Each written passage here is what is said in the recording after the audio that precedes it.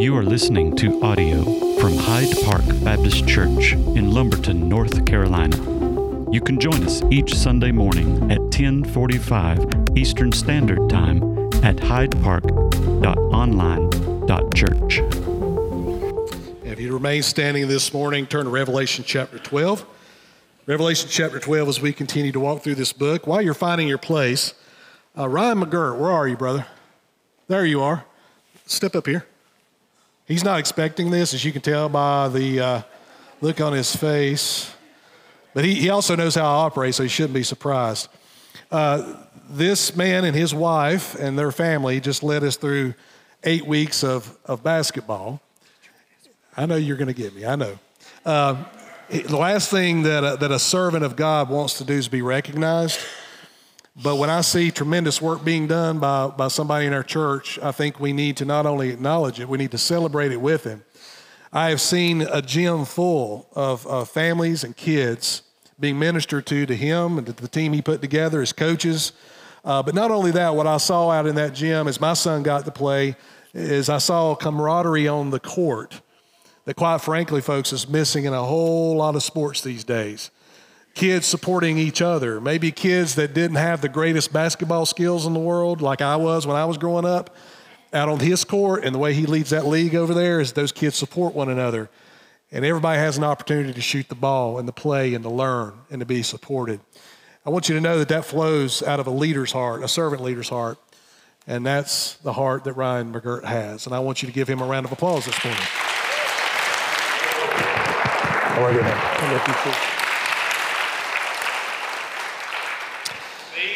That's right. You're just going to have to put up with me in Revelation 12, unfortunately. So let's pick it up in verse 1. And a great sign appeared in heaven, a woman clothed with the sun, with the moon under her feet, and on her head a crown of 12 stars. She was pregnant and was crying out in birth pains and the agony of giving birth. And another sign appeared in heaven. Behold, a great red dragon with 7 heads and 10 horns, and on his heads 7 diadems or crowns. His tail swept down a third of the stars of heaven and cast them to the earth. And the dragon stood before the woman who was about to give birth, so that when she bore her child, he might devour it. She gave birth to a male child, one who is to rule all the nations with a rod of iron. But her child was caught up to God and to his throne. And the woman fled into the wilderness, where she had a place prepared by God, in which she is to be nourished for 1,260 days. Father, we bow in this moment. We give you praise and honor and glory for all that you are doing in this fellowship. Father, the prophet was asked many, many years ago as he was standing in the valley of the dry bones. You asked him a question, and you asked the prophet, can these dry bones live? And Father, by all outside perspective, there is no way that those dead bones, those dead bodies could live. The prophet said, Lord, you know. And Father, in the valley of dry bones where there was nothing but death, you brought life. And Father, we believe that pointed not only to something that was going to happen in the future through Jesus Christ the righteous and his resurrection, that dead bones were going to live, but also it speaks to us as we follow you in this life of brokenness and pain and wars and hatred, that, Father, there are days when we just simply feel dead. Father, it may be by our own choices. It might be by what the world is throwing at us. It may be something completely outside of our control. But, Lord, that question rings in our ears. Shall dry bones live? And, Father, the answer to that question under your sovereign power is yes. That where death is, life continues. So we give you praise and honor for that this morning. We worship you. Thank you for your word. Guide us into this morning, we ask. We ask all this in the name of our King, Jesus. Amen. You can be seated. So we have come to this place in the text where things get really, really odd. And you're thinking, well, wait a minute. We've already had several verses in several chapters that were very odd. Well, the thing about chapter 12 is that we kind of break out of the pattern that we've been in where, the judgments are revealed and God pours those judgments out and we see what happens on earth and then we see what happens in heaven. What happens in chapter 12, though, is rather unique. And what God does here for John is he kind of pulls the veil back for just a moment and allows John to see with his own eyes what's really been happening within the world, well, ever since the fall.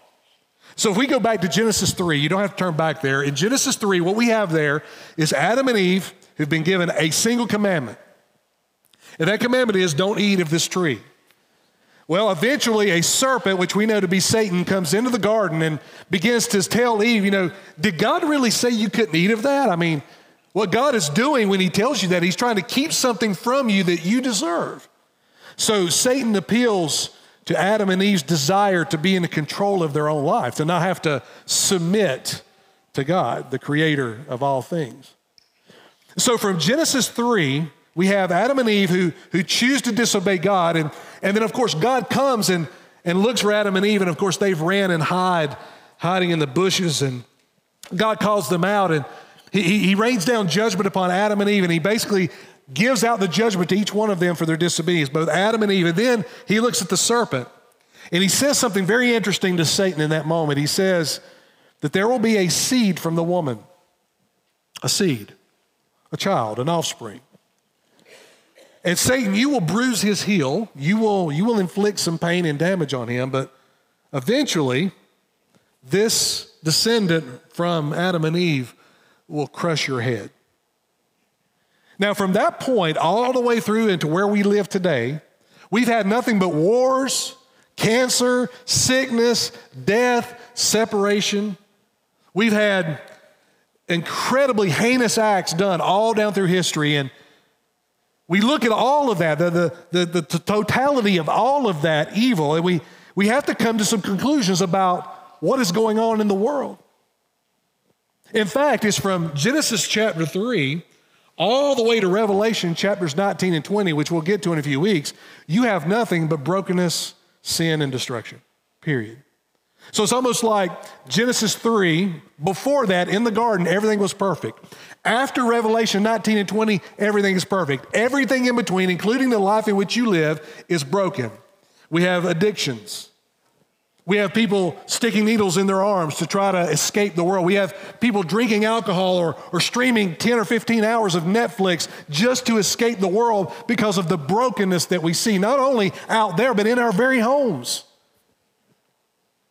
And all of this is confronting us with the reality that evil is real, very much real.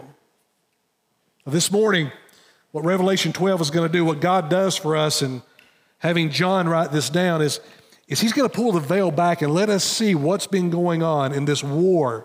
This had been happening from Genesis 3 in the fall up to when Jesus reigns and rules upon this earth with an iron scepter. Everything in between is brokenness.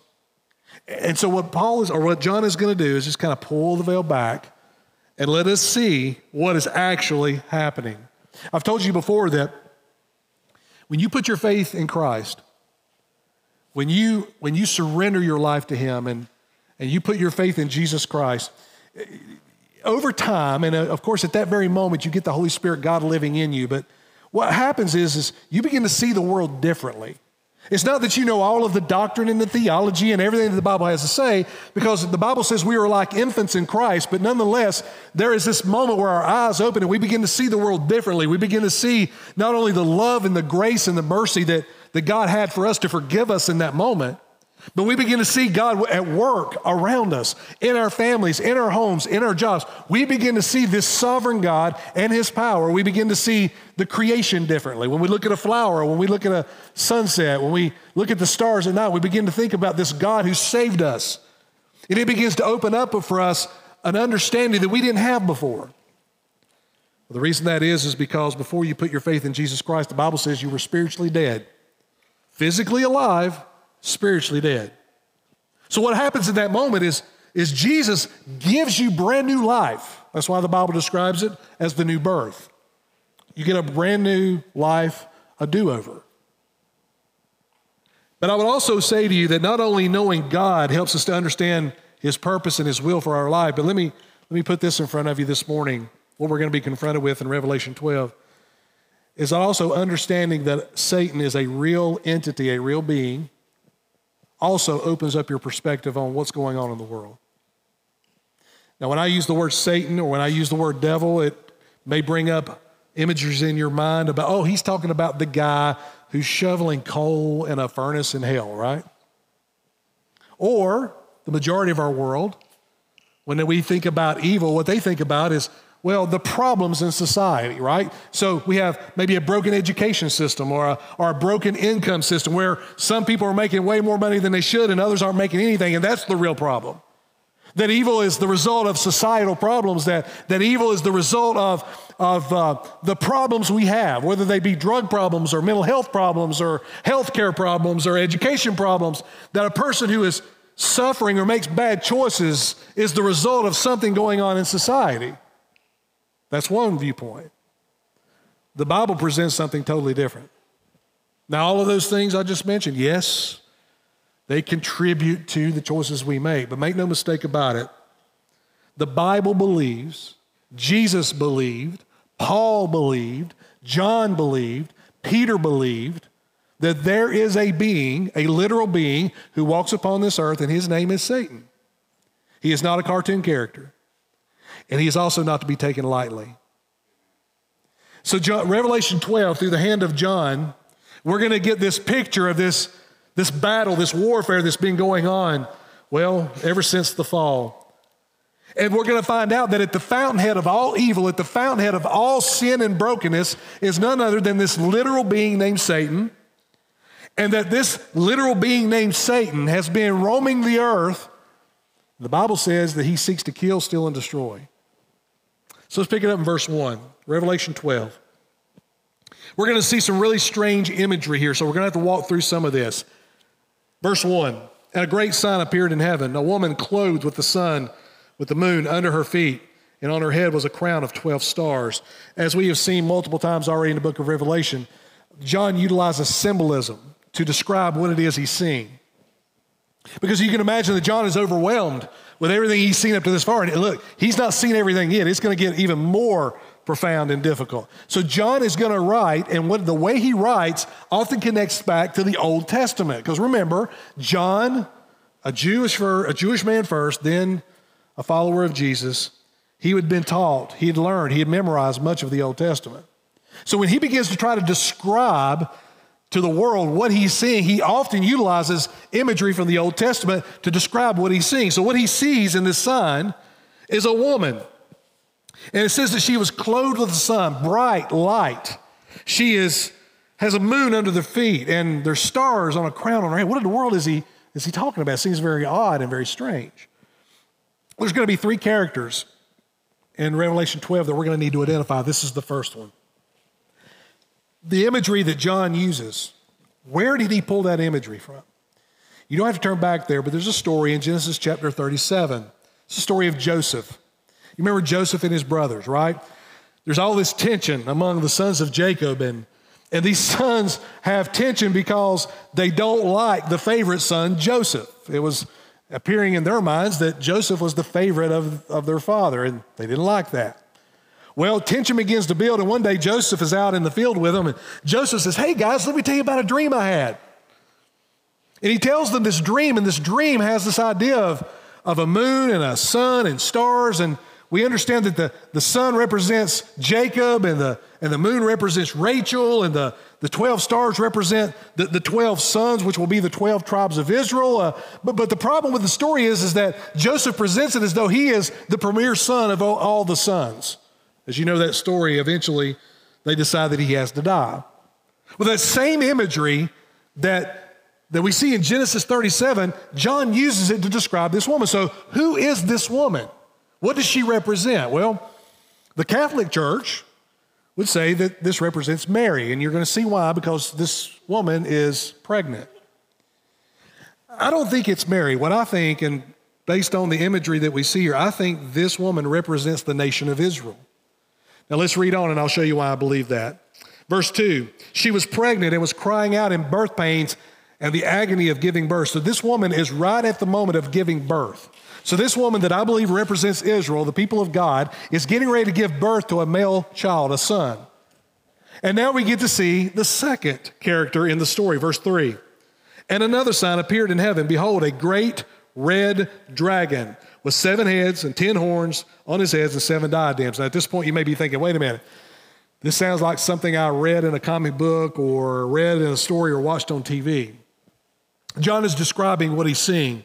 He sees this great dragon. So who is the great dragon? The great dragon is none other than Satan himself. The way that John is depicting him here shows that he has power. Notice the kings, notice the crowns that he wears, notice the multiple heads. Says to us about Satan's kingdom and the influence and the power that he has on this planet that God has given him. We know that when Paul wrote the letter to the church at Ephesus in chapter 6, he warns all of us as followers of Jesus to put on armor. In other words, to prepare for battle. But in that statement where Paul writes to that church in Ephesians 6, he says that there are rulers in high places, darkness, power. So there are people with authority, that behind that authority is none other than this red dragon who is guiding these kings and rulers to do, well, quite frankly, heinous acts.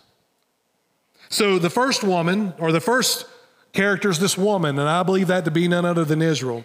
The second character is this great red dragon. Now notice what this red dragon is doing. This red dragon is waiting for the birth of this child. It almost has this picture of an animal like a lion that's creeping around, watching and waiting for this child to be born, because this red dragon wants to destroy this child at birth. This woman is right at the threshold of giving birth. She is already having the pains of birthing the child, and the devil, the dragon, is waiting. Verse 4, his tail swept down 1/3 of the stars of heaven and cast them to the earth. What is John talking about? Let me give you a little background as to what John is referring to, that the Jewish people of his day understood this.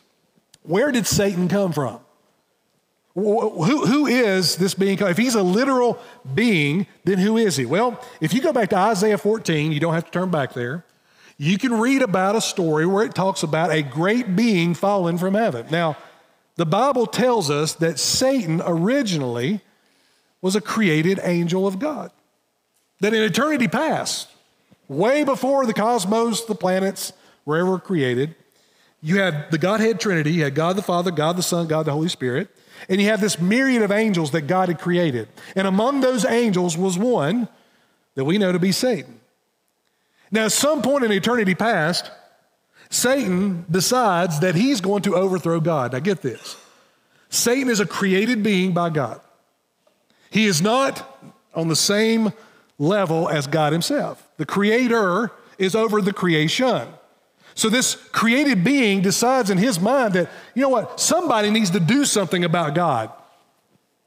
And Satan decides that he wants to be God. So what does he do? He gets together some angels. They all agree with him that something needs to be done. And get this, they stage a coup in heaven against the Creator. Now, there's a lot of foolish things that I read in the Bible, but that's got to be one of the top foolish things. And of course, God throws Satan out and all of those who followed him. Right here it says his tail swept down 1/3 of the stars. This is John looking back to that moment when Satan is cast down. And when he's cast down, he takes a whole host of angels with him, which we know today to be demons. Yes, demons are real. Yes, Satan is real. And by the time we get to the end of chapter 12, you're going to see that. So here we have Satan cast down to earth. Now, obviously, by that point, we have the creation. Now, here's what happens next. I don't think there's a lot of time that transpires between when Satan is cast to earth. When he gets here, he looks across the creation and he says, how can I harm God? How can I bring some destruction upon God's kingdom? He looks across the creation and you know what he sees? He sees God's prized creation. Who was that? Adam and Eve. I don't think there was a lot of time that transpired from the moment Satan was thrown down to the earth and he went straight into the garden to tempt Adam and Eve. So let's read on. It said, and the dragon stood before the woman who was about to give birth, so that when she bore her child, he might devour it. She gave birth to a male child. Now we get to the third character. First character, this woman clothed with the sun, standing upon the moon with the 12 stars, represents Israel. Israel, it was predicted all through the prophets, minor and major prophets, that out of Israel there would come a Messiah, a promised one, the chosen one, the very Son of God. Isaiah predicted it, Jeremiah predicted it, Malachi predicted it. Not only predicted it, but predicted with great detail his birth, his life, his death, and his resurrection.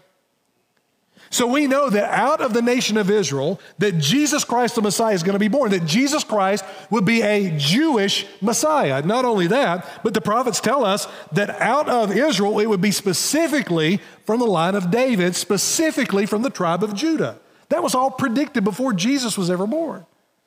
If you remember back before Christmas, we walked through that strange text of the genealogy of Jesus in Matthew 1. And I went to great lengths to show you how important that it was that Jesus was born in the line of Abraham and the line of David, the tribe of Judah. Well, all down through those ages, there was the expectation that Israel was going to birth a male son who would be the promised one. Here we have this imagery, this picture of Christmas. You haven't thought about the Christmas story being in Revelation 12. That's exactly what's happening here. And God pulls the veil back to show us what was actually happening. So notice this. She gave birth to a male child, one who is to rule the nations with a rod of iron. But her child was caught up to God and to his throne, and the woman fled into the wilderness. So in this place, this Christmas moment that we all enjoy, right? We have that beautiful manger scene. We've got the shepherds, and of course your manger scenes depict the wise men being there, but that's not actually historically accurate. That's a sermon for Christmas, not now. But nonetheless, we have this nostalgia about Christmas, the beauty of it, the peace of it, the idea of the angels singing and the shepherds celebrating. Well, here in Revelation 12, God pulls the veil back and says, let me show you what was really going on. Because what was really going on in that moment is what this red dragon has been doing for generations. He was waiting for this child to be born so that he could have the opportunity to destroy it. Now, why would he do that? You go back to Genesis chapter 3, verse 15, and you see where God says to the serpent, looks him eye to eye, looks Satan eye to eye, and he says to Satan, Satan, there's going to be a child born from Adam and Eve. That child is going to crush your head. He's going to bring an end to you. Now, obviously, in that moment, Satan is going to want to know, who is this child? Is there some way that I can thwart the plan of God? Is there some way that I could prevent this from happening? Satan, in his arrogance, in his ego, just like when he got cast out of heaven, well, Satan begins to look and search and try to figure out who is going to be this seed of the woman. One thing you need to know about Satan, and you need to hear me on this clearly, those who even within the church think that God and Satan are like two great gods and they're at war with one another. And sometimes Satan is overwhelming God, where God is sitting around rubbing his hands like, what are we going to do now? And then there's times where God kind of gets the best of Satan and is kind of overthrowing Satan, and God's in charge. And it's like this thing that goes back and forth. Folks, let me just tell you what that is. That's heresy of the tallest order. Satan is a created being. He is under the thumb of God. He always has been. And there's going to be a day where Satan is going to be held account for everything that he's done. But let me take you back. I want to walk you through the Old Testament. We don't have to turn back there. But I want to show you how Satan has been working all of this time, because Satan is not omniscient, which means he's not like God. He doesn't know everything, but he's very shrewd. And he studies the situation. He tries to figure out what's going to happen next. So God says there's going to be a seed from a woman that's going to crush your head. And you know what Satan thinks? Well, right after that, Adam and Eve have a couple of sons, Cain and Abel. You remember them? And all of a sudden, in Genesis chapter 4, this story, well, it kind of goes off the rails almost immediately after the fall. And what happens? Well, these two boys, they grow up, and Abel is worshiping God. Cain is a little bit indifferent. Cain begins to get angry and get jealous of his brother Abel, to the point where Cain decides that he's going to kill Abel. And in that story in Genesis 4, there's a really interesting phrase there.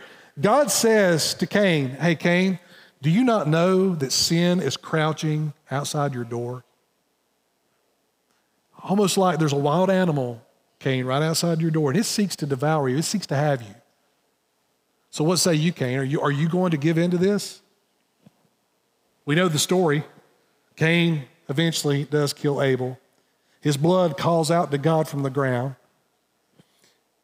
But if we pull the veil back for just a moment, what was actually going on there? Could that have been was that Satan working in that moment to say, oh, wait a minute, Abel is worshiping God. Cain is a little indifferent. Maybe Abel is the promised son. Maybe I need to do something. And guess what he did? He led Cain to take the life of his brother in cold blood. But that's not the only place we see Satan doing this kind of work. If you fast forward a little bit, you get into Exodus 1. The nation of Israel is now in Egypt. And for a while they were in Egypt, remember why they went there? They went there to escape famine. And only 70 people went to Egypt originally. But then a new Pharaoh gets in charge, and by this time, there are millions of Jewish people within Egypt enslaved. And in Exodus 1, we find out that there's an evil Pharaoh who rises to power. He's so evil that he is killing the Jewish people. He is destroying them. He has enslaved them. Later on in the text, we find out that this Pharaoh is so evil that he is killing male children, Israelite children. He's killing them under the age of 2, throwing them in the Nile River and watching the crocodiles devour them. Why do you think that happened? Do we just have Pharaoh here who's just a bad guy who just doesn't like the Israelites and is going to show them who's in charge? Or is it Satan who is motivating this king to kill these children, these males, 2 years under, hoping that he can take out the promised one who's going to crush his head? You move a little further. You get into 1 Samuel chapter 18. Here we have the story of David and Saul. Saul, who's the king of Israel. David, who is a young teenage boy who's just been anointed as king. David begins to play music for Saul in his courtroom. Right before this, David had just killed Goliath, and everybody was talking about, man, David was like the most popular guy ever. Saul's ego, his pride was just eating him up. And one day Saul decides he's going to kill David. Now, David, being the leader, being the great whatever of Jesus Christ, could it have been that in that moment, either Satan thought that David might be that son, or it could be that one of his kids are going to be that son that crushes my head? So in that moment, he leads Saul. And in that very text, we read that Saul was tormented by an evil spirit and decides that David must be killed. You move forward a little more. I could give you hundreds of examples like this. I'm only going to give you a few. If you move forward a little bit further into the Old Testament, we get to 2 Kings chapter 11. And we have a woman by the name of Athaliah. This woman was evil to the core, and she became the queen. She became the one who took the throne. And she was so evil that she decided that she was going to kill all the descendants of Judah. She didn't want any threats to her power. She didn't want any threats to her throne. So she is going to kill the royal line. She's going to kill all of the offspring of Judah who would try to take her throne. And you know what she does? She kills them all. And if it were not for one relative and a nursemaid who take this little boy named Josiah and hide him, then Athaliah would have killed the entire line of Judah. And we know that Jesus comes from the line of Judah. How could that possibly be? Well, Satan in the background working to try to stop what God had said. Go to the book of Esther. We have a guy by the name of Haman. Haman's going to kill all the Jews, all of them. Esther, and the text says, for such a time as this, steps forward and becomes the one who protects the entire nation from destruction. You go to Matthew, the birth of Jesus. What do you have there? You have the wise men who go to King Herod. King Herod learns that there's a king who's been born. What does King Herod do?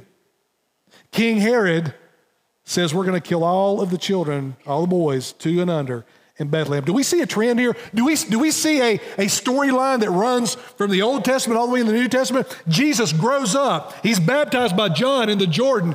Jesus goes out into the wilderness. Who meets him in the wilderness? Satan. What's Satan trying to do? Deter him from becoming the king. Judas chooses to betray the King of Kings. Who do you think's motivating that? Peter stands in front of Jesus and says to Jesus, I am not going to let you go to the cross. I am not going to let you be crucified. And you know what Jesus said to Peter in Matthew chapter 16? Listen, he says, get behind me, Satan. Could it be that this red dragon, ever since the fall, has been working tirelessly to derail all that God was doing. Could it be that what we see here in Revelation 12, this dragon, and what we see with this son, maybe what we see here is something that's been going on for years and years and years. We've just labeled it as societal problems. We've labeled it as all kinds of problems, when in fact, this great red dragon that Peter described as a lion seeking whom he may devour, maybe he's been the one, the fountainhead of all the evil and destruction we've been seeing. Let's read on verse 7. A war arose in heaven, Michael and his angels fighting against the dragon. And the dragon and his angels fought back, but was defeated, and there was no longer any place for them in heaven. And the great dragon was thrown down, the ancient serpent who is called the devil and Satan, the deceiver of their whole world. He was thrown down to the earth, and his angels were thrown down with him. Now, what is this talking about? Is this talking about what happened back in creation, before creation, when I said that Satan tried to overthrow God? A lot of theologians believe that this is just another description of that event. I think it's something else. When we see here that he's the accuser, if you jump down into verse 10, it says that this great dragon, Satan, is the accuser of our brothers. He's been thrown down. We know, when we read the Old Testament and the New Testament, we know that since the fall, Satan has had access to God. I know it's a strange thing, but it's from what I can tell from Scripture, Satan has access to even the throne room of God. And what does he do? He accuses the saints. He accuses the people of God. He's constantly accusing God's people. And so when we look at this, and we look at this part of chapter 12, verse 7 and following, what I think is happening here is Satan once again, during this tribulation time, during this time where God is pouring his wrath out on this planet, somewhere, we're not told when, Satan tries to again assault God, try to dethrone God. And what happens? Well, the angel Michael and the other angels fight against him, cast him back down to the earth. And now listen to what happens when they're cast back to the earth. If you jump down to verse 12, and I'm going to come back to verse 11 in just a moment. Therefore rejoice, O heavens, you who dwell in them. But woe to you, O earth and sea, for the devil's come down to you in great wrath, and he knows that his time is short. So in this tribulation time where God is pouring out his wrath, when God is wrapping up all time and space, Satan is thrown back to the earth and he has no more access to heaven. We know that in the book of Job, we see Satan before the throne of God accusing Job. We know that the Bible says that he is the great accuser. But at this point, Satan is defeated yet again. He is cast down to the earth and he knows that his time is short. Go back up to verse 11. Actually, verse 10. Let's pick it up there. Now the salvation and the power and the kingdom of our God and our authority and the authority of his Christ have come, for the accuser of our brothers has been thrown down, who accuses them night and day before our God. Verse 11. And they have conquered him by the blood of the Lamb and by the word of their testimony, for they love not their lives even unto death. The Bible describes followers of Jesus as conquerors. It describes us. So if there's a warfare that is going on, Paul says there's a war going on. John says there's a war going on. John says there's a spiritual battle going on. And then Paul says, put on the whole armor of God, expecting us to enter into this battle and not only enter it, but to be victorious. How is a follower of Jesus supposed to be victorious over such a being as Satan? How in the world are we supposed to have victory when we look at such power and influence? Well, God tells us right here. It is by the blood of the Lamb. What is it about the blood of the Lamb? The blood that Jesus shed. What is it about that gives me victory? Well, here's what it does. At the moment I put my faith in Jesus at age 16, I was carrying with me, prior to that moment, I was carrying with me all kinds of guilt and shame. I was carrying with me all the wrongs that I had done. And trust me when I tell you, even though I was 16, between the ages of about 11 and 16, I was living out some bad choices in my life.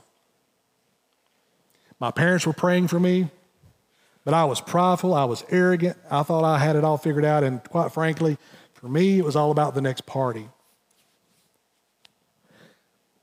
And so with me, I was carrying this guilt and this shame that I could not get away from. I was part of the kingdom of darkness. This father, Satan, this kingdom, I was part of that. The Bible says that we are born into that kingdom. The Bible says that our hearts are desperately wicked. Who can know the depths of it? Jeremiah 17. The Bible says that we are born broken. The world says that the reason we're broken is because of societal problems. The Bible says we are broken because we're born broken. And that we choose to disobey. We choose to do heinous things. Listen, folks, you may not be a murderer. You may not be someone who's struggling with addictions. But let me tell you this. I don't know about you, but the stuff that runs through my mind on any given day is heinous and evil. I know none of us want to shake our head to that, but let's all be honest for a moment. If we could play on this screen behind me what you thought about this past week, would you not be embarrassed by that? I would. But the fact of the matter is, when I came to that place at 16 and I surrendered my life to Christ, in that single moment of time, God forgave me of everything I'd ever done, everything I'd ever thought, everything that I was doing at that point in my life.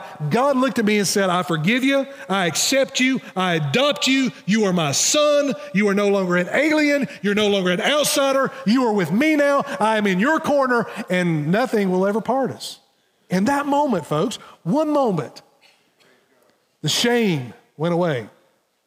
Now, there's been plenty of times since then I've been ashamed, but in that moment, it all went away. And not only did Jesus forgive me of what I'd done in the past, get this, Jesus forgave me of everything I would ever do in the future. What he did on that cross was not only for my sins in the past and my sins of the present, but all the sins I'll ever commit. He became sin for me. So when John says that it's through the blood of the Lamb, what he's saying is that we've been forgiven, we are no longer condemned, and it does not matter what Satan says about me. It does not matter what Satan accuses me of. In the eyes of God, I am his son, his perfect son, his righteous son, not because of what I did, but because of what the perfect son, Jesus Christ, did on my behalf. You can't find a better deal than that anywhere in the world.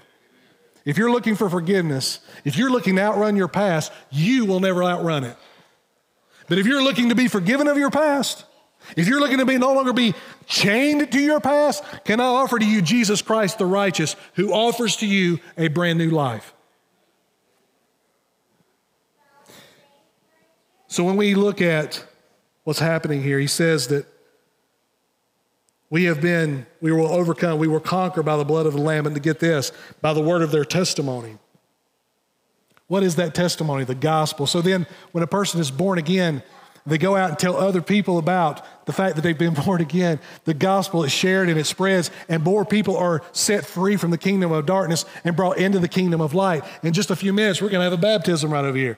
Got a beautiful young lady who's put her faith in Jesus Christ. And when we get in this baptistry over here, you're going to see her laid back in this water, signifying that she has died to herself. And we're going to raise her up out of that water, saying that she's been resurrected to new life. It says here that we will conquer by the blood of the Lamb and by the word of our testimony. And get this, for they love not their lives even unto death. That all down through Christian history, we have story after story after story after story of people who loved Jesus more than their very life. When it came down to making a choice between dying or giving up on Christ, they chose death. And every time that happened, every time a person was destroyed because of their testimony in Jesus, every time a person was put to death because of their faith in Jesus, the one who puts them to death thinks that they've stopped the spread of the gospel. They think that they've put an end to it, when in fact, it's done exactly the opposite. Everywhere we find people being persecuted for the faith, we find the faith growing astronomically. Let me ask you a question. What if you were no longer afraid of other people? What if you were no longer afraid of what other people thought of you? I mean, we say that often. I'm not afraid of anybody. I don't care what anybody thinks about me, but deep down, you're still living like a middle schooler. Deep down inside, you're still very much afraid of what other people think about you. You're very much afraid of what people think about your faith. When we read Revelation 12, not only do we find a Satan who is defeated over and over and over again, but we find the opportunity to conquer and to live out the life that God has called for you, but it's not to be lived in fear. It's not to be lived fearing what other people think. You see, here's the problem. When you begin to fear what other people think, they become your idol. Other people then control you. When you refuse to speak about Jesus or your faith or your God, the gospel that changed you because of what someone else may think, at that very moment, that person, you are more afraid of them than you are of God. God becomes very small and that person becomes very big. The fear of people will control your life, but it'll also bring destruction into your life. And I'm asking you today to consider, as we look at Revelation 12, how all this is going to play out, that Christ the conqueror, Christ the king, that's where we find purpose and meaning for life. If you've got addictions, if your past is plaguing you, you don't have to look any further than Jesus Christ and putting your faith in him. Jump down to verse 13. It says, and when the dragon saw that he had been thrown down to earth, he pursued the woman who had given birth to the male child, but the woman was given 2 wings of a great eagle. We know that 1,260 days that was mentioned earlier, we're talking about the second part of the Great Tribulation time, 3.5 years, where Satan, when he comes back and falls to this planet where he no longer has any access to God, what is he going to do? He's going to run after the very thing that God loves the most, his people. But that's not just going to happen at this point in the future. It's happening now.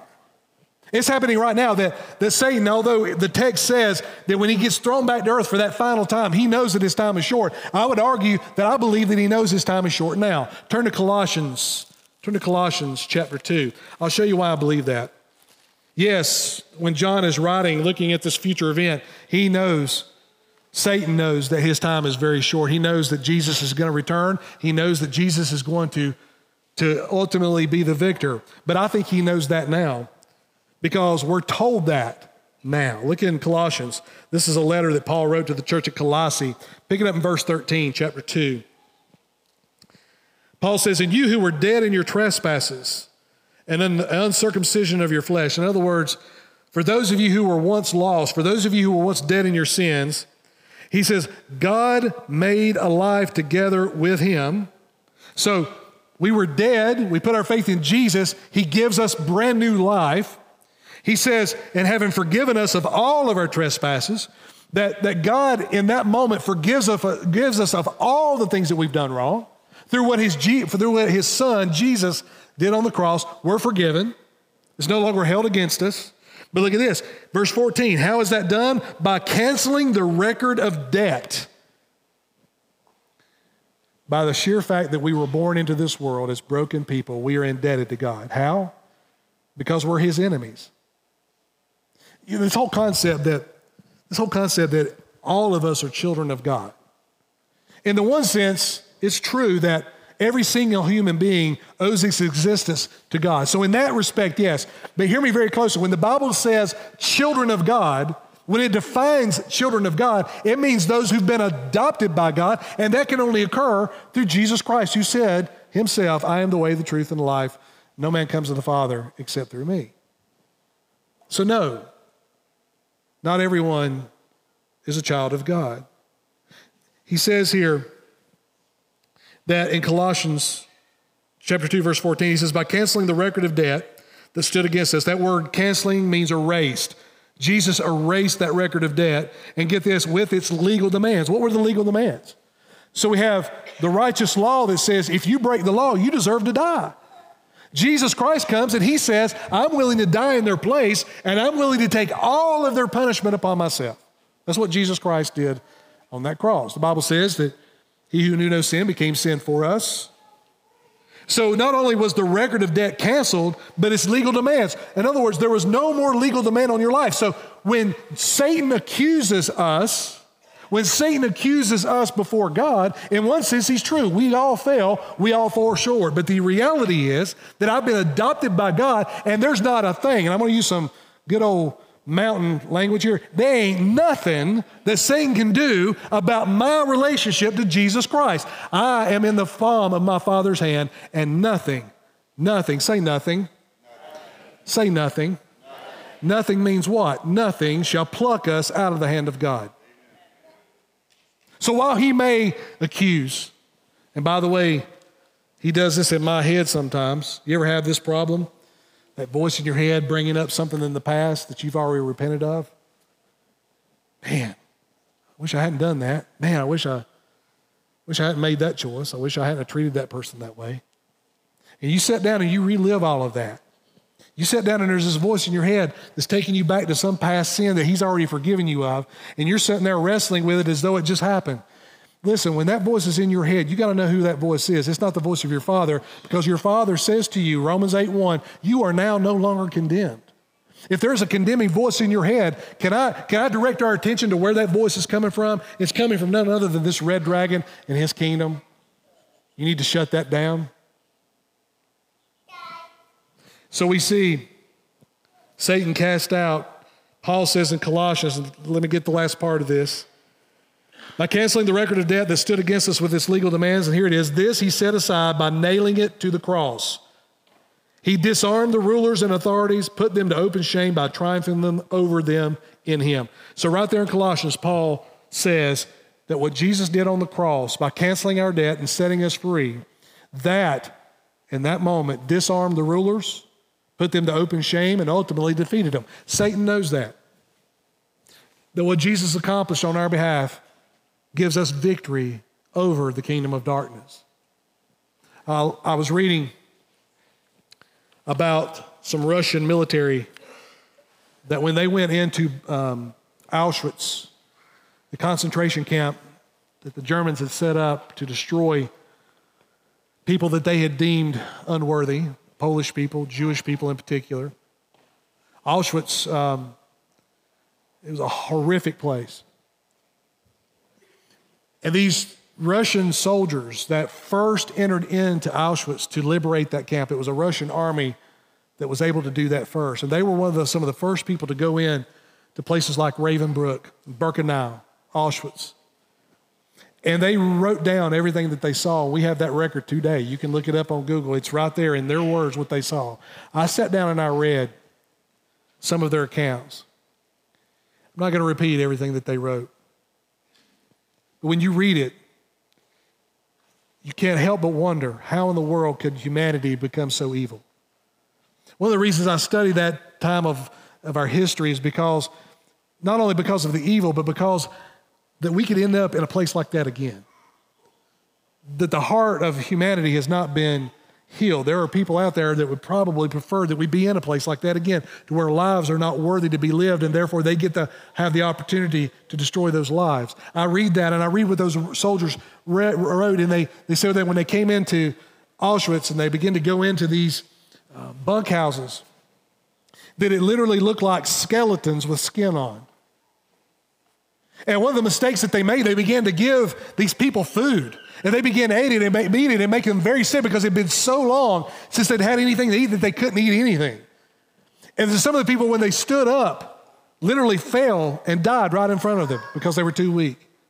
For many of them, they couldn't even believe that freedom was even a possibility anymore. They'd given up on all possibility of freedom. And when we look at Birkenau, when we look at Ravensbrück, which was a place for women only, and we look at the atrocities, and we look at the evil, and we look at the killing and the murdering without any conscience whatsoever, folks, we have to come to the conclusion. The reality is that Satan is alive and well, and he's roaming this earth. But make no mistake about it, what God said to him in Genesis chapter 3, that his head will be crushed. His head was crushed. He was bruised when he tried to turn Saul against David. He was bruised when he came against Jesus in the wilderness. But when Jesus hung on a cross and he took those nails and he took that beating and he died, and 3 days later he resurrected, make no mistake about it, on that day, Satan's head was crushed. And he knows it. And for all those who follow him, you too can conquer. So at this point, I have to ask you the question, how are you doing? How are you doing when it comes to the temptations that so easily beset you? How are you doing when Satan is roaming about in your home? Are you taking the initiative, parents, to make sure your kids are protected and safe? If Satan is real, and he is, and he's seeking to devour, and parents, we need to have our eyes open. And we need to understand the reality that he is seeking to destroy your family. The question is, what are you going to do about it? Father in heaven, we love you and we thank you for your goodness and grace. As we worship together in these moments, as we celebrate baptism in a few moments, I pray, Father, that you would be exalted. That what we're going to see here in just a few minutes is that miraculous work that you did in my life, that you've done in the lives of many others. That in this baptistry, we're going to see that miracle lived out right in front of us. That a person that was once dead is now alive. That a person that was once on the outside is now part of your family. And Father, that free gift is still available today to any who will put faith in you. Father, for those running from their past, for those, Lord, who are in darkness, for those who are broken by the decisions of their past, for those, Father, who feel like they'll never be able to break free from their addictions, for those, Lord, who believe that they've gone too far, I pray, Father, that they would hear today that the path to victory is only through the blood of the Lamb, only through the good news of the gospel.